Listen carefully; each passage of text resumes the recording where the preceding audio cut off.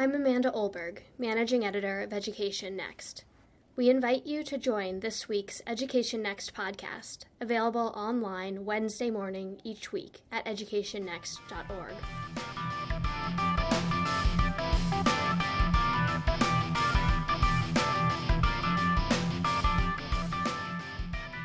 Across the U.S., states and school districts are busy rethinking their student discipline policies.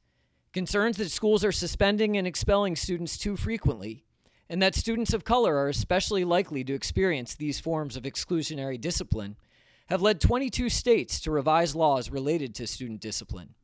The U.S. Department of Education has warned school districts that policies that disproportionately impact students of color may violate federal civil rights laws.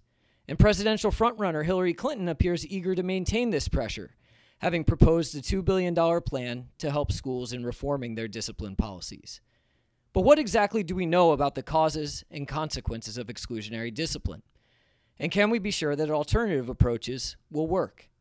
I'm Marty West, Editor-in-Chief of Education Next, and my guest today is Matthew Steinberg, Assistant Professor of Education Policy at the University of Pennsylvania and co-author with Johanna Lecoe of What Do We Know About School Discipline Reform, an article that will appear in the winter 2017 issue of the Journal and is available now at educationnext.org. Matt, thanks for taking the time to join me today. Marty, thanks very much for having me. So your article argues in a nutshell that the evidence for many of the most salient critiques of exclusionary discipline and in support of alternative strategies is relatively thin.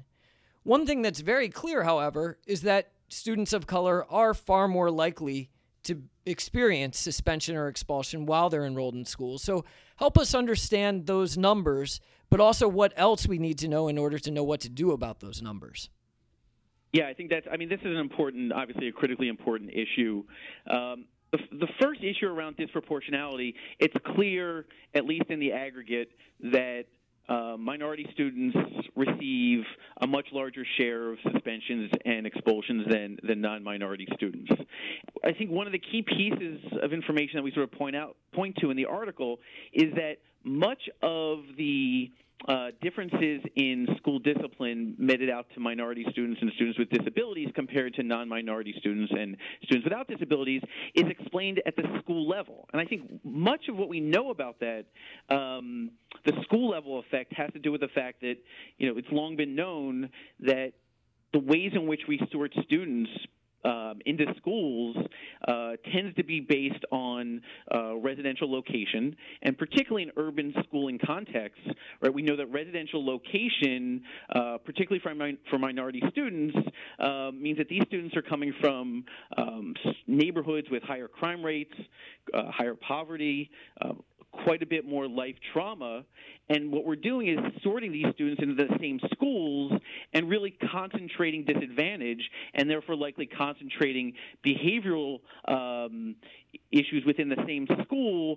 And as a result, we may be seeing, higher rates of school discipline. And in some work I've done in Chicago, we find that, in fact, the schools with the highest rates of suspensions are those schools serving minority students in disproportionately economically disadvantaged neighborhoods, right? So in terms of the evidence base being relatively thin, what we're really referring to is evidence that provides causal that can lend itself to causal conclusions about the causes and, like you said, the consequences of exclusionary discipline, as well as alternatives to suspending and expelling students. So you're not saying, though, that just because disproportionate rates of suspension and expulsion are explained by the schools students attend, that we shouldn't be concerned with either the overall levels or those differences across racial or ethnic groups, but it just suggests a very different type of potential solution and potentially a different set of unintended consequences. Is that right? I think that's exactly right. I think what the disproportionate rates of exclusionary discipline point to, and the fact that, again, the little bit of evidence that we have that characterizes much of the difference in exclusionary discipline by race as a function of school-level differences points to the fact that we really need to think about targeted responses at the school level, right? And targeting responses and resources, right, for schools that are serving disproportionate disproportionately disadvantaged minority students, right? So again, I think what the disproportionate rates of discipline point to, right, are these sort of sorting patterns of students within communities across schools, right, and gives us a window into the locations in which we really need to target resources. And again, going back to some work that we had previously done in Chicago, we find that when, for example, relational trust and social capital within schools, so the relationships between adults and students are in fact better, even in schools that serve more disadvantaged students, those students and teachers report less disorder and less sort of fear of less fear and safer school environments than schools that serve more advantaged kids, but there are weaker relationships. Now, the question, of course, is what policies and practices are effective at developing the types of social supports and social capital within schools, particularly those schools that serve, the most disadvantaged kids. And one of the sort of school-wide supports that we talk about in the article is school-wide positive behavioral interventions, right? So really providing resources at the school level to develop meaningful relationships among students and their peers and teachers. And there is some experimental evidence that shows that this, in fact, improves school safety and improves sort of climate outcomes for even disadvantaged schools. So I think, identifying sort of disproportionality gives us a window into, I think, how we locate resources. And then, of course, the question is what types of resources and responses are effective. So let's, before we jump ahead to PBIS systems and other solutions, talk a little bit more about the consequences or sort of the arguments that are made about the need for solutions. And I think you mentioned two claims that are made about the use of exclusionary discipline. One is that it actually undermines disorder or trust, the types of attributes of a school you were mentioning, attributes of a school climate at the school level. So schools that rely on suspensions and expulsions more heavily are likely to see lower levels of school climate in important areas. How convincing is that argument? So I think that argument, and I've produced evidence of this type, is correlational at best, right? And so what we're seeing at the school level, like you said, we're seeing schools that have higher suspension rates have, for example, student and teachers reporting, greater disorder, worse overall school climate. But of course, the question is, what's the causal direction, right? Is it that more disorder leads to higher suspension, or alternatively, more suspension leads to higher disorder, right? And when we talk about the evidence base being relatively thin, we're again referring to the fact that we don't have any real traction on the directionality of that causal mechanism. So, so I think the arguments in favor of alternatives to exclusionary discipline that lean on sort of correlational evidence, to me, can be very misleading, right? Because again, it may be the case that we reduce the use of exclusionary discipline in the most disadvantaged schooling settings, and we don't see any real change in school climate and potentially worse school climate. Right? But again, this is an open empirical question because we yet don't have any strong causal evidence that suggests, again, higher rates of suspension or more, greater prevalence of exclusionary discipline leads to, in a causal way, right, differences in school climate and trust and disorder.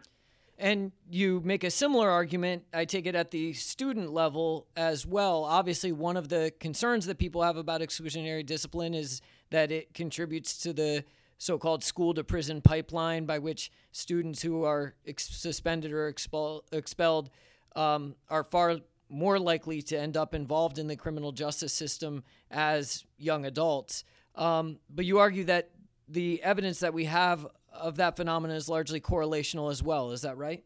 That's right. And again, I think it's important to consider the counterfactual here. So the question would be, would a student who was suspended interact with the criminal justice system in the absence of the suspension, right? That's the real causal question we want to know, right? And it is certainly the case that there is quite a bit of empirical work that's looked at the correlation between students being suspended, so at the student level, and student outcomes such as dropout, grades, achievement, sort of behavioral outcomes. So there's quite a bit of correlational evidence that suggests, students that are suspended have worse academic and non-academic outcomes. So there's no argument that evidence exists. Again, the key question is, what would have happened to the students' outcomes in the absence of the suspension? And if it were the case, for example, that students' outcomes were relatively unchanged in the absence of the suspension, then it's hard to argue that, in fact, there is a, quote, school-to-prison pipeline. But again, the point is, there's among all the correlational evidence, we were unable to really find strong causal evidence. Now, I can say that some work that I've done in Chicago Public Schools and some work that I'm currently doing with my co-author, Joanna Lecoe, in Philadelphia Public Schools, right, is really trying to understand what are the consequences of suspensions on individual student outcomes, again, leveraging the policy reform to try to generate this causal evidence. I think we point out in the article as well, much of the reason that we don't have strong causal evidence is because we haven't had the types of natural experiments like district-level policy reforms that, again, try to reduce the use of exclusionary discipline and allow for better estimates of the causal effect of suspensions. And again, this is in a world, right, as many folks might know, that we can't randomly assign suspensions, right? So many educational interventions that we study, whether they're curriculum interventions or other sorts of interventions, school choice or market-based type reforms, where we can randomly assign a voucher or randomly assign a school to take up a curriculum and look at the causal effect, we can't do that with suspension. So we really need to rely on policy changes that are just recently have taken place in the last couple of years to try to produce the type of evidence that informs this debate, I think, in a more causal way. Now, I can imagine some listeners out there saying, yes, I understand that, but you don't really need to prove to me that suspensions and expulsions are a bad idea. I mean, at the most basic level, they result in removing students from the educational environment, giving them less opportunity to learn. Surely we should be looking for alternatives. So, what do we know about the alternatives? What are the alternatives to a heavy reliance on suspensions and expulsions? You mentioned one before, PBIS systems adopted at the school level. Where does that fit into the overall set of policies and programs that schools and districts are considering? That's a great question. I would also add, Marty, to your last point, right? So folks may say, yes, we know that suspending kids and excluding them from the classrooms may have adverse consequences. Of course, the corollary to that question or that issue is, what are the effects on the majority of that student's peers, right, when that student is suspended or when that student is brought back into the classroom under policy reforms?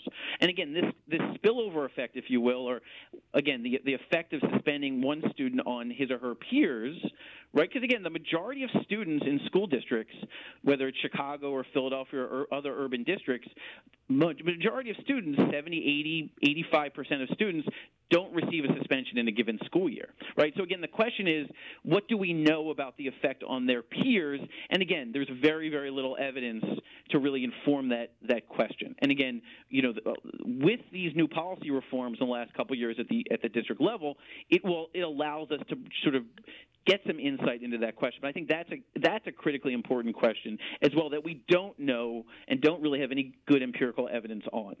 But with respect to your question about the alternatives, I think our scan of what is quite a big literature on alternative practices at the school level suggests that there are many practices and programs and policies taking place, and we sort of summarize them more broadly in the article. But it seems to us that PBIS is really one of the only approaches that has strong causal evidence to support its efficacy, right? In terms of sort of restorative justice practices, which are rather widespread and promoted, and what they do is sort of try to, they have peace circles or mediational opportunities where adults and students can talk about the misconduct, talk about the consequences, talk about sort of how to change behavior. We couldn't find any strong causal evidence or experimental evidence on the efficacy of restorative justice. But that doesn't mean that restorative justice is not effective at reducing